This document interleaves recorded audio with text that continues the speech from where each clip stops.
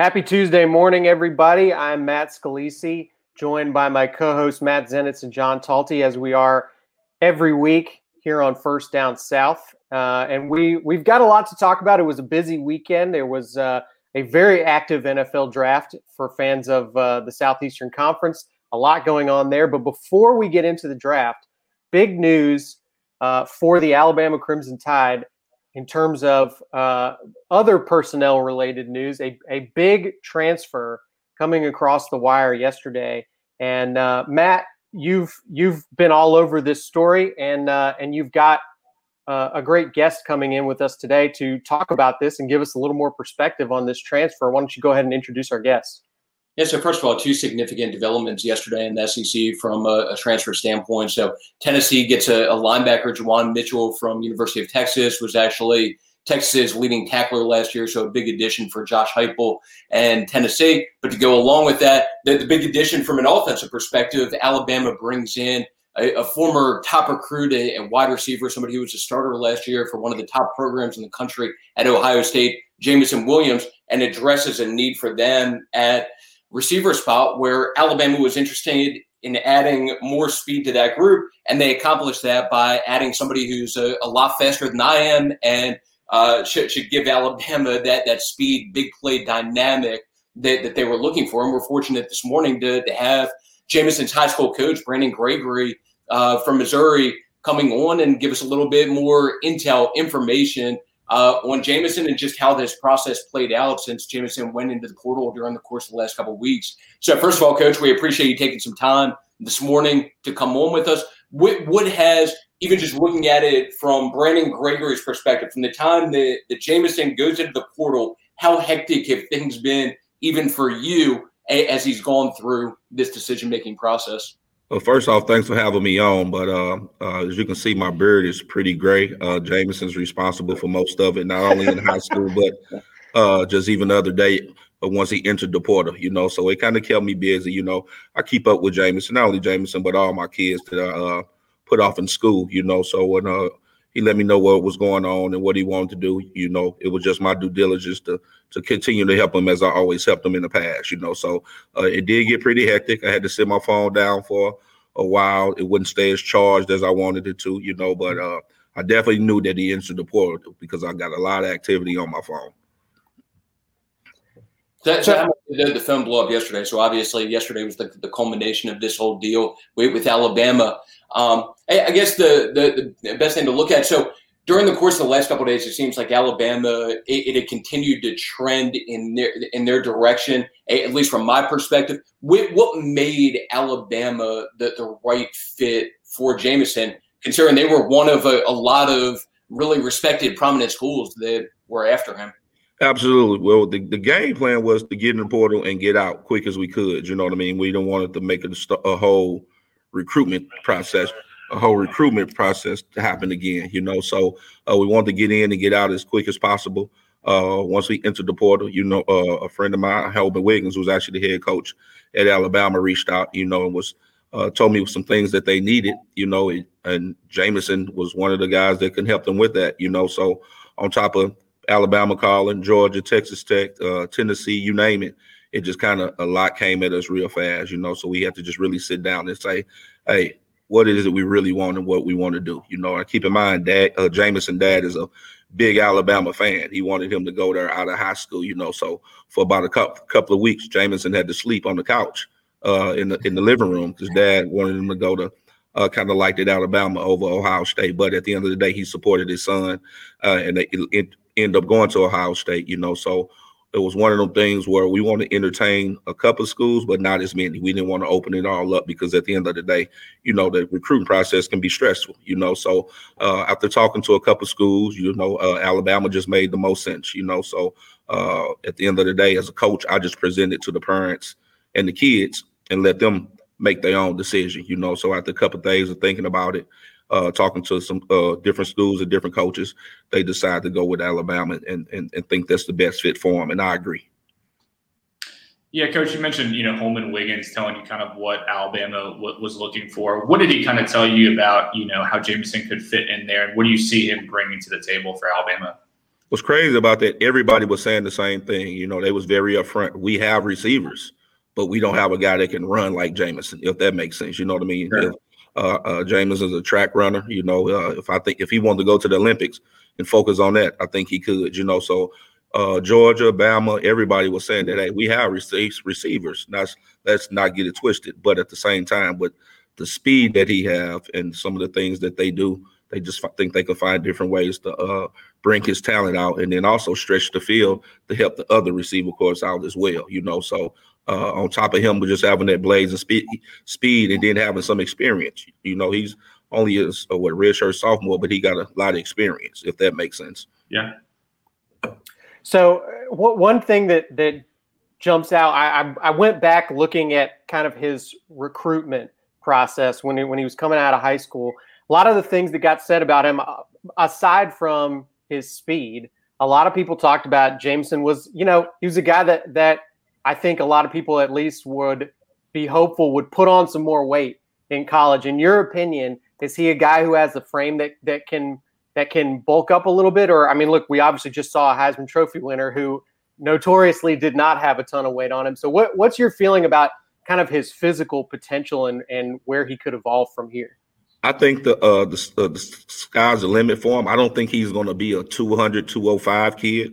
I think he's already bigger than Devontae Smith, but the kid works his tail off, you know. So he's just more of a lean built kid. Even with coming from Ohio State, when he come home and stuff, I can tell he's lifting weights and things like that. You know what I mean? Now he's not going to be a Terrell Owens, you know, but he's going to be your more slender but cut and physical receiver. You get what I'm saying? And at the end of the day, he can still run, you know, so we don't want him to get too big and that would take away from his best attribute, you know, but at the end of the day, I think he's going to do a good job of putting on the right pounds and the right weight that Alabama wants him to do because he works his tail off. But at the end of the day, his specialty is being able to run. So we're not, like Devontae said, we're not bodybuilders, we football players. So I don't want him to get to 200 and 205 and now he running a 10-8, 11 flat in 100. You know what I mean? So I'm sure he'll get bigger, faster, stronger because they're going to put in the work and Alabama's going to do a great job with him. But I think they're going to monitor it as well so it don't take away from his strength.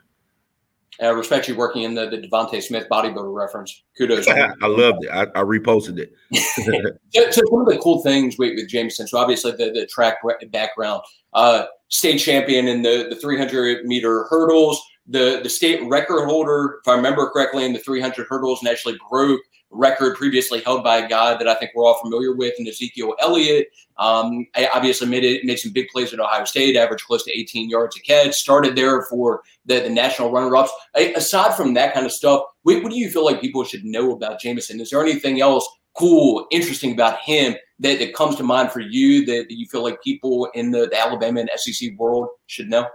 He's very unselfish, I would say. You know, for example, his senior year, his brother ran the 300 hurdles, and the top two people in the area was him and his brother, you know, so he switched his event so his brother could win state in the 300 hurdles. You get what I'm saying? So he took on another event, and so the Williams 300 hurdle title for the 300 hurdles remained in the Williams household, you know, but he moved to the side and let his brothers experience some success, which helped him as well. You know what I mean? So he could have easily stayed in that event and not let little bro get no shine, you know, but he moved to another event. But what's crazy, he moved to another event, which was long jump, and he almost won that until he hurt his leg, you know what I mean? So it was just like what this kid can't do, you know what I mean? So to move his pride to the side and let little bro get a taste of success, I think off the top of my head, that's just one of the things that I could think of, you know, with letting people know that he's not a selfish kid, you know. So he didn't leave Ohio State just because he wanted the ball all the time. He's a team first guy, you know, but at the end of the day, you know, he just want to go somewhere where he can be more productive and help a team more ways than others. I think it's what makes part of this so unique is that, you know, obviously he played for a team that played in the national championship game last year. Now he's transferring to the other team that played in the national championship game. Just if you talk to him at all about it, what did he kind of feel about playing Alabama in the title game? What are maybe his takeaways from just how good they were and the fact that he's now joining them? Well, one thing about it was I know when I talked to him, just, you know, it was a lot going on that whole week, you know, but when I talked to him, he said to him and Devontae Smith had talked before the game, but I had forgotten when Jamison visited Alabama, Devontae Smith was actually his host, You know what I mean? So he got to hang out with him, so at the championship game, that he was excited that they had talked and still kept their friendship. And at the same time, at that time, we didn't know we was going to be here today, So I think it's just ironic. Jameson is number 6. DeVonta Smith is number 6, and now Jameson's on the other side. And it didn't really cross my mind that he played against him in the championship until Coach Wiggins brought up when they watched Jameson film when he ran down as the gunner and tackled DeVonta Smith on the first punt return. And I forgot, like, damn, Jameson did just play against them. And now here he is playing with them, So as a coach, I actually forgot. But, like I said, at the end of the day, he didn't see it coming. But, I mean, at the end of the day, when Saban and Bama give you a call and, they're very interested, it's kind of hard to say no. I've got one more for you, Coach. The thing that I feel like appreciate about a high school coach's perspective is you guys see these sort of moments for some of these players that only end up living on as kind of, folk tales and legends for the rest of us, because not every play that these kids play in high school is on camera, unlike their college careers now. Is there a moment that we should know about that really sticks out for you from Jameson's high school career, of just something incredible he did that really sticks out in your memory? It's a couple, but the one I can remember is he ran the 300 hurdles. But no, I got 2. So I'm gonna give you 2 stories. Y'all got to hold on. So in football, he do the 300 hurdles. So he's running on the kickoff return, and literally a kid is running to tackle him, and he hurdles him. Now most people are going low to tackle you, and they hurdle. We see that all the time. But the kid literally was standing straight up, and Jameson just ran and jumped over him. And wow. Every coach on the sideline, we just looked at each other and was like, "Is that normal?" You know what I mean? And I didn't seen a lot, but it was just like it was effortless.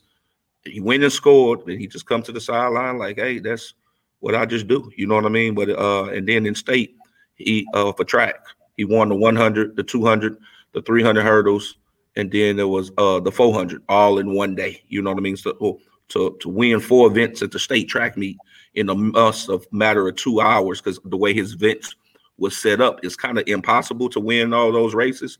But he won first place in the state championship in all his races in a matter of just a 2-hour time frame. You know what I mean? So here he is, tired. It's hot in May. And, to just overcome that and still win at the state championship, the highest level at high school, them just 2 of the top things that I could think of. Pretty good. Yeah, John, before we add on 2 quick things, Coach. So to follow up on the track stuff, first of all, what are some of Jameson's times, both from a track standpoint, that stick out to you? And I don't know if they timed him at Ohio State in the 40 during spring testing or anything like that, but what's the most recent 40 time that you've heard about with Jameson? 4.37-ish, 4.36. I think he can go faster than that, because he's still tall too, so it take him a minute to get going. The beauty about it, when he left the state championship with us, the next week he went to Ohio. He had to report to Ohio State. So keep in mind, he was in top-notch shape, you know what I mean? So I kind of called and checked on him, and they say, yeah, he's the fastest person at Ohio State, you know what I mean? So it's one of them things they just carried over. And he's always been, even on his little league team, he's always been known for his speed. Mom, dad, and sister actually are track kids. So he wanted to be the one to go the opposite route and go the football way, but his mom, dad, and his sister actually ran track in college, but he took the football route. And like I said, I remember it's a couple schools he was offered for football and track, so as a coach, you doing the edits that you do for him. And I did one. He had one for track and one for football, so it was kind of awesome to see he can go to a school and either run track or do football, depending on what it is he wanted to choose to do. So some people don't get it in one, so for him to have the ability to pick and choose what he wanted to do, whether it be on the track or the football field, is just awesome. Not to mention he'd go up and do a 360 dunk. So the kid's just awesome, athletic and stupid, so I'm just anxious to see him get that talent put to work. Yeah.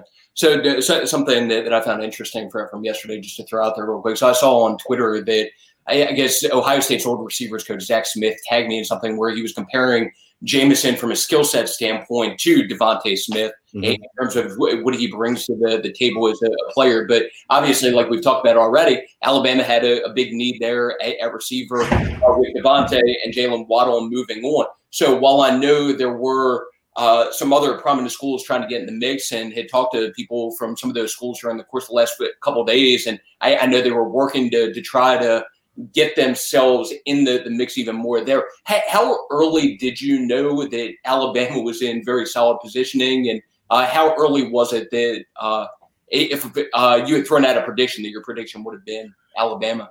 I kind of figured it would be Bama because, like I said, he didn't want to get back in to just, get entertained by everybody. It was one of them things. If I go in the portal, I want to entertain ABC, and Alabama was one of the ABCs. You get what I'm saying? And so I think on top of the relationship that me and Coach Wiggin has, he's going to play for somebody that his high school coach know.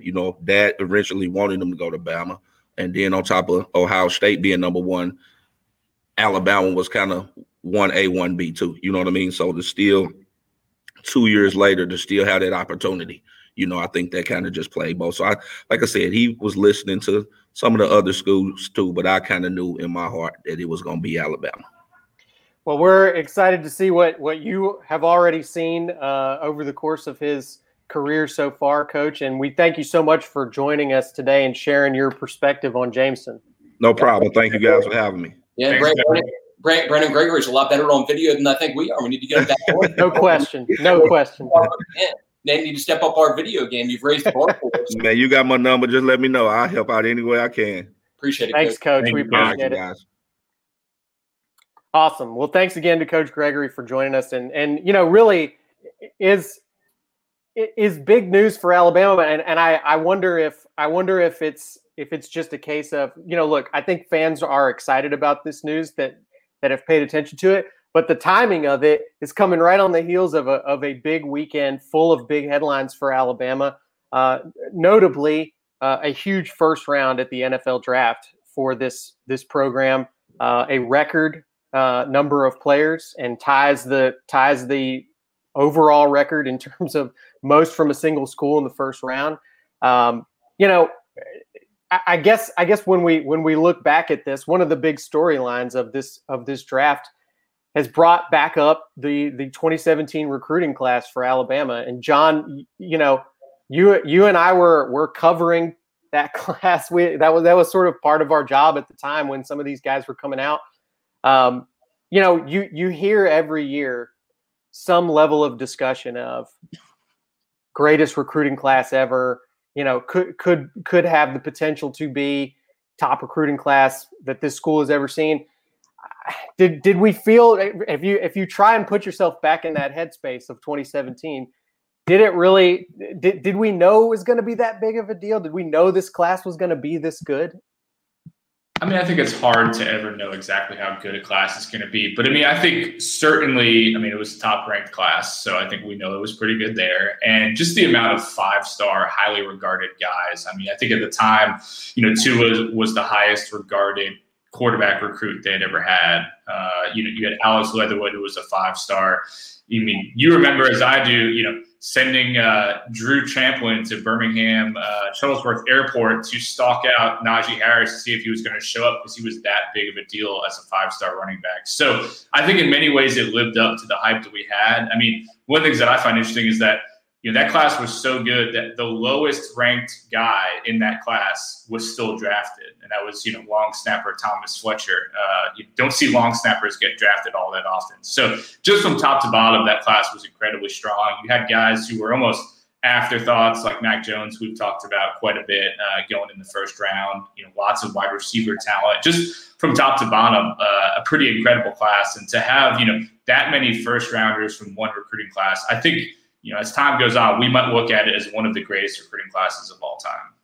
And the crazy numbers from it. So from that class, you have 8 first-round draft picks, you have a Heisman Trophy winner, and then 3 other guys that finished in the top 5 of the Heisman voting to go along with that, all from that same class. And then just looking at it from an NFL draft perspective, you still have some players from that class who are still in school who theoretically could work their way into maybe that first-round conversation next year, like a Chris Allen. So we may not be done adding to that first-round total from that 2017 draft class or 2017 recruiting class just yet.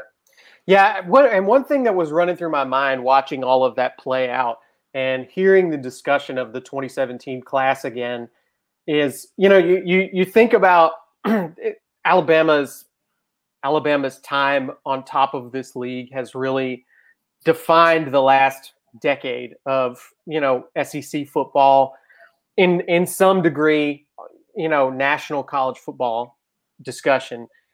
And I think it's been to the degree that I think sometimes the off-season storyline and angles that we look for are, is this the year? Is this the year somebody else can crack in?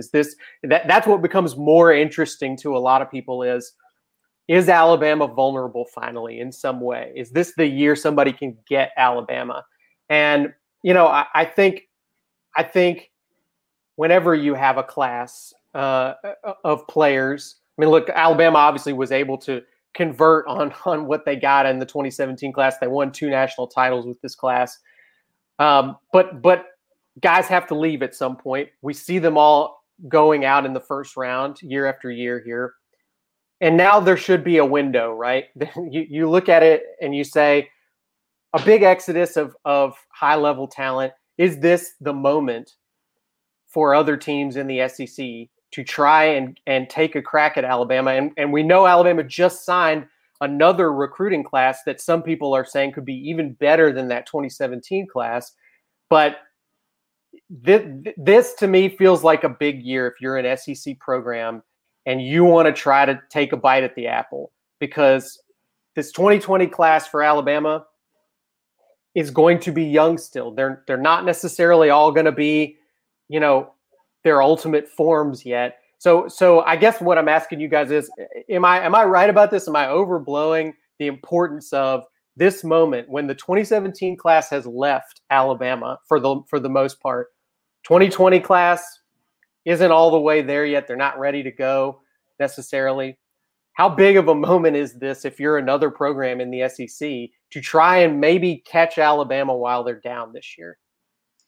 Yeah, I mean, if Alabama wins the national championship again this year, if you're a Georgia fan, you're probably thinking, like, is it ever going to happen for us under Kirby? Because this is, I think, again, one of the biggest, years for Georgia with, JT Daniels, a guy who people are already talking about as a top 10 potential draft pick. And again, I mean, I wouldn't put too much stock in those early mock drafts, but he's a guy who's very highly regarded and probably the number, a top 3 or so returning quarterback. They have some other question marks at Georgia. Certainly George Pickens' injury looms large in terms of some of their offensive weapons. But I agree with you. I mean, I think we've had these conversations in the past. I feel like the thing with Alabama is that the window is never very big. You might have a year window, and teams have capitalized on that. We saw LSU capitalize on that, in which, really wasn't even that much of a window. It was just Tua being a little banged up allowed them to crack through and win. And arguably a defense that just hadn't really figured itself out at that point in 2019. Sure. I mean, they were beset by lots of injuries, and you had just a bunch of young guys playing that just probably weren't totally ready yet. Though that has now made, as Zenitz has written plenty about, I mean, it's made this defense, on paper very good headed into this year. So I think that there is a lot of potential. There are question marks. I think offensively, Jameson coming in, I think, helps answer some of the wide receiver questions that we've talked about all spring. Bryce Young, I think, has shown enough that we think he's going to be at least solid. We'll see if he's very good or just, okay. I think that will have a big impact as well. But, I mean, let's be honest here. Alabama is probably a top 3 team on paper. So it's not a massive window. It's not like they're dropping down to being, 25th in the country. But there is, at least on paper, maybe a little bit more vulnerability that a Georgia or team like that could capitalize on compared to last year where they were just far and away the best team in the country. Hey, Alabama will be in position once again to compete for SEC championship, a spot in the playoff, and national championship. So the defense is going to be in position, like we've talked about a lot, take a step forward and probably be one of the better defensive units in the country. Bryce Young, obviously, going into a year where it'd be a first-time starter, but at the same time, a really talented kid that did some good things during the course of spring, and will have plenty of talent around him, even more so after the latest development on Monday. That said, Alabama will have competition in the SEC where they're not going to be the only good team. Georgia is going to be a legitimate threat this year, especially when you look at what they have at the quarterback position now and just how JT finish last year and just the continued development for him, not only in terms of as Georgia starter, but even just from a health standpoint also, you would think being further removed from his knee injury from 2019 that be even better this year than he was last year when he was already pretty damn good. To go along with that, A&M is going to have some guys that are going to be in position to be first-round draft picks next year. It'll be interesting to see what they do at the quarterback position, replacing Kellen Mond, but there'll be another one that be a threat in the SEC West, and be other programs like LSU that at the very least be competitive along with the Auburns of the world and all of them that can at least challenge you, even if they're not necessarily competing at that SEC championship or college football playoff type level. Yeah, I want to go back to the draft again, because I think, again, this was a draft where I think we knew there was going to be a lot of first round guys for Alabama. But anything either beyond that first round group or maybe even in the first round, I know a lot of people didn't necessarily have Leatherwood going as early as he did. I mean, anything out of this Alabama group jump out at you guys? I mean, we'll talk about who didn't get drafted in a minute, but any surprises for how any of this played out for you guys? I mean, Leatherwood was a definite surprise. I mean, just talking to people from NFL personnel perspective, that there have been questions and concerns about just where he fits best at the next level position-wise. So played left tackle, obviously finishing up at Alabama, but I don't think there's a consensus on whether he fits best as a tackle or a guard at the next level. So that combined with some other factors, I think a lot of people probably expected him to go at some point post first round, but obviously Mike Mayock, as has been clear by not only him drafting Alex where he did, but with some of his comments afterwards, there's a lot of confidence in Alex to be a good, productive player for them at the next level. I love the joke that John Gruden and Mike Mayock just basically watch the championship game every year and just draft guys out of that. I mean, they've now taken 3 Alabama players in the first round the last 3 years. This isn't an NFL show, so we don't need to go too deep into this, but the Raiders, I think, right now are, somebody referred to them, they're kind of like a galaxy brain franchise. They're doing stuff so different than everybody else. It's either really going to work out or everybody's going to say, yeah, that's why you don't do that. I mean, they like to take guys in the first round that clearly they like. On paper, you would think they could trade back. A guy like Leatherwood, you probably could have gotten maybe 10 picks later. They've done that multiple times in past drafts. The kid Farrell from Clemson, I think, was a great example of that. So that was interesting to me for sure. I think it was a little interesting to see Christian Barmore slip into the second. I'm not shocked by that. I think there were some well-established, character concerns headed into the draft. But I think what's interesting too is just where he landed. And I think we saw before the draft, Nick Saban, to our sister site, Cleveland.com, coming out publicly and basically saying Christian's not a bad kid. We didn't have issues. Clearly, he knew that those concerns were floating around. And then for him to go to the Patriots and Bill Belichick, clearly has a great relationship with Saban, taking 2 Alabama players. And, some people accuse Belichick of being lazy and just taking Alabama players too. But he, I'm sure, got a very good scouting report, the good and the bad. Yeah. I think that's a thing to consider too, John, is, I think a lot of people on the surface would look at that and say, well, of course, Nick Saban's going to hype up his own guys.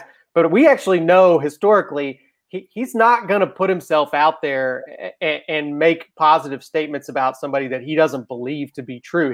He'll just be quiet if he doesn't think strongly of somebody. Yeah, I remember, I guess it was a couple months ago, I forget exactly when, but I was talking to the Colts defensive coordinator, Matt Eberflus, who played for Saban at Toledo. And we were talking about exactly that. And Saban is well known for being very honest about his assessments, good or bad. And he's gotten criticized, I think, in the past. Some players, I think it was a year or two ago, where Mack Wilson's agent kind of threw Saban under the bus, felt like, Saban was saying some negative things about Mack leading up to the draft. But Saban has obviously well-established ties to the NFL, and he values those relationships. And so, he's even told people there's no one player he's going to hype up because that's going to ruin the relationship. They're not going to trust him down the line. He told me this kid was great and he's bad. So I guarantee you he was very honest with Belichick and other people about Mac Jones and Christian Barmore and all the other players that got drafted.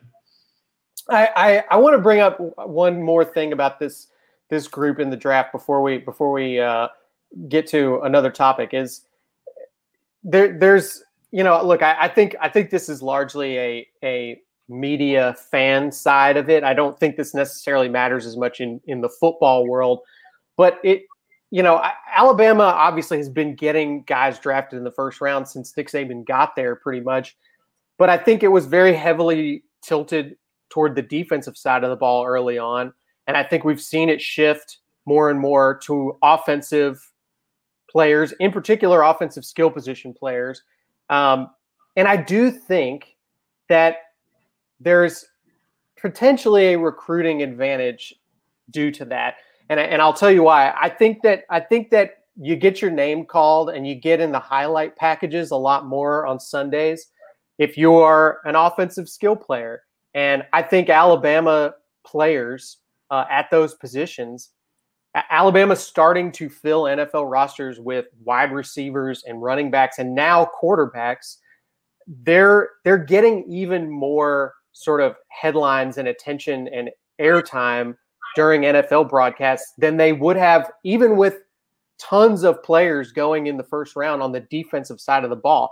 And maybe I'm overhyping that. I don't know. What do you guys think? Am I right that it's actually potentially an advantage somehow, whether it's just recruiting or marketing or whatever you want to call it, to have more offensive guys starting to populate NFL rosters now from Alabama?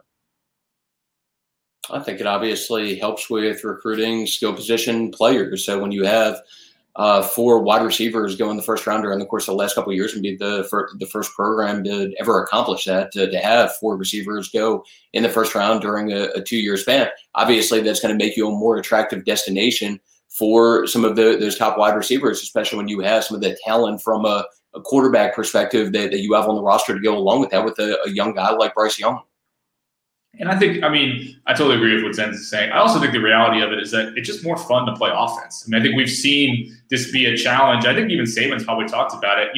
There are guys in the past where we thought, all right, maybe he's a linebacker or he's, a cornerback, and that guy wants to play wide receiver now. It's harder, I think we saw it, especially in this most recent draft, really devaluing the linebacker position. You think about those early Saban teams that pumped guys into the NFL, Donta Hightower, Rolando McClain, CJ Mosley. Those guys really aren't going in the first round anymore. So I think that's part of what the shift has been too. And then you just look at the positions. They've had quarterbacks taken in the first round the last 2 years. Not many running backs are going in the first round, but they've had 2 of the more recent ones. So I think it's just kind of in some ways, the reality of the NFL draft landscape. But certainly it doesn't hurt to get more of those guys in the future when you are pumping guys into the first round. So a little bit of a more negative story from the Alabama draft weekend, really one of the only ones, I guess, regarded Dylan Moses, who was a player that a lot of Alabama fans have come to love. He's been through a lot of stuff, obviously has a pretty complicated injury history at this point, but was a guy who, showed a ton of promise, made a lot of big plays over the course of his career, and was a starter on this team, on this national championship team last year. He ends up going undrafted. Now, I think obviously there were lots of injury concerns coming into the draft, but how surprised were you guys that nobody took a shot at Dylan Moses with a draft pick? Yeah, so going back to, what was it? The lead up to the SEC championship game, we had kind of like a primer where part of the primer included feedback from a couple NFL personnel officials getting feedback on guys that were draft eligible that were going to be in that game, both from Alabama and Florida. And one of the interesting pieces of feedback that came out of that was, at that point, one of the scouts I had talked to was projecting Dylan to be a day 3 pick then. And before teams had a chance to really dig in medically and all of that. And obviously there was the development with Dylan's knee during the course of the last few months also. So just based on what they had seen on tape, the projection even then was day 3. So I can't say super shocked. That said, it's still surprising just considering, Dylan, as recently as a couple of years ago, was a Butkus finalist, obviously a former 5-star recruit. He was a starter defensive leader for a team that won the national championship and still ranked up there I think finished third in the SEC in total defense and all of that. So we would think, especially when you reach a point in the draft where you're taking long snappers and stuff like that maybe a team would take a flyer there. But the reason that he fell, it was a combination of things. It was the medical red flags, which obviously have been documented at this point. To go along with that, if you talk to not only scouts, but coaches around the SEC, the tape for Dillon last year just was not very good. Again, I would have thought that a team would still maybe just take a flyer late and hope that he can return to form and that everything would be okay medically. But ultimately, those factors contributed to that happening. But I mean, the bigger surprise to me, I shouldn't say the bigger surprise, but a surprise to go along with that is that not only did Dillon go undrafted, but with undrafted free agents, you'll see, and you saw this year, a lot of different guys who got guaranteed money in excess of $150,000 for Dillon. Not only did he go undrafted, but his guaranteed money, it was only in the range of $70,000, which was far less than even some group of 5 players that ultimately got opportunities. So got $50,000 guaranteed in terms of his salary, and then a $20,000 signing bonus to go along with it. That part was, to me, very, very surprising, and maybe even a little bit more surprising than him just going undrafted like he did. But I think part of the reason for that could have been just the medical concerns and teams being reluctant to invest much in terms of guarantees into a player where there are concerns medically. John, if we go back to that recruiting class again that we talked about earlier, if you told me who had probably the safest bet at having a wealthy NFL contract to start out, Dylan Moses would have been up there for me. I mean, you go back and look at this. This is a kid who was getting scholarship offers in middle school. His athletic potential, which again, we talk about so much. We joked about the Raiders always picking guys on successful teams, but the NFL at large known for falling in love with athletic potential, even from guys who don't have great film. I guess it's surprising given the context, given the history of his career, surprising that this is how it ended up, and obviously disappointing for Moses. Yeah, no, I totally agree. I mean, I think Zenitz totally hit the nail on the head. His tape was bad in 2020, and that caused his drop. But I think the thing that, like you're saying, Scalisi, the unfortunate thing is, I think there's an alternate world where he doesn't get hurt, and he's probably a first or second round pick. Because, like you said, I think the talent was there. We saw early flashes of it early in his career where you thought, all right, like this guy's going to live up to what has been a long-standing, years of hype. There are flashes of it. Unfortunately, he gets hurt and then just never comes back and looks the same. I mean, I'm curious, Zenitz, if he came out last year, he probably gets drafted, right? Because you don't have a year of bad tape. So going back even a little bit further than that, so before he got hurt, some of the early projections on him from NFL people were potential top 50 draft pick pre-injury. So just looking at it, if he had stayed healthy during the course of that year, what their expectation was at that point going into 2019 season. Gets hurt, obviously, but even getting hurt, if he had come out, not only would he have been in position to get drafted, but still would have had a chance to the decision to come back to school. And unfortunately, the year progressed how it did. The shame of it now, and obviously it's easy to second guess after the fact, but he had the capability to come back for another year, and it's easy to look at it now and say that the smart play for him would have been to come back for another year. Well, hopefully things turn out well for Dillon. He's a kid that's been through a lot of stuff, and hopefully this turns out better for his second contract than his first one. I will also at least point out. I mean, I think Dillon was kind of he was in that group we talked about a couple of years ago that just had an absolutely insane number of injuries, particularly on the defensive side of the ball in that 2019 preseason. Alabama's been a lot more fortunate since that time. So he just happened to be on the bad end of that trend. I mean, at this point for Dillon, and Zenitz knows this covering the NFL, it's all about mindset. Nobody cares you're a former 5-star recruit. Nobody cares you're from Alabama. You're an undrafted guy who, like Zenitz said, has very little money guaranteed. one of the easiest guys to cut or not have to deal with. So he's going to have to really lock in. And I know that he's starting on the injured list to try to get his knee right. But, the big difference is, and if you're, Dylan's agent, why you would have hoped he got drafted, because it's much harder to move on from draft picks than it is from undrafted guys. So he's really going to have to prove himself and really, take it, Matt loves to talk about his chip on his shoulder and how he's an underdog. Dylan Moses is now an underdog, which is crazy because he is a well-known player, but he is a major underdog to succeed in the NFL. And so he's going to have to go out there and prove it. And he has the talent to do it. It's just about the mindset now. You just gotta adopt that Matt Zenitz mindset. Yep. Every day, somebody's trying to take you down. You're the underdog. Amazing. All right. Well, I think that'll working in that comparison. I was about to throw in my comparison, but I'll save that for off air. There you go. All right. Who knows what that comparison is? All right. Well, thanks again to Coach Gregory for joining us earlier in the show and talking about Jameson Williams. And thanks to all of you for watching and interacting today. Had lots of good comments in the comments section. And join us again next Tuesday, as always, on First Down South. Again, if you are a podcast person, you can always listen to us on our podcast feed that you can find anywhere that podcasts are available, Spotify, Apple Podcast app, all of those places. Just search for First Down South.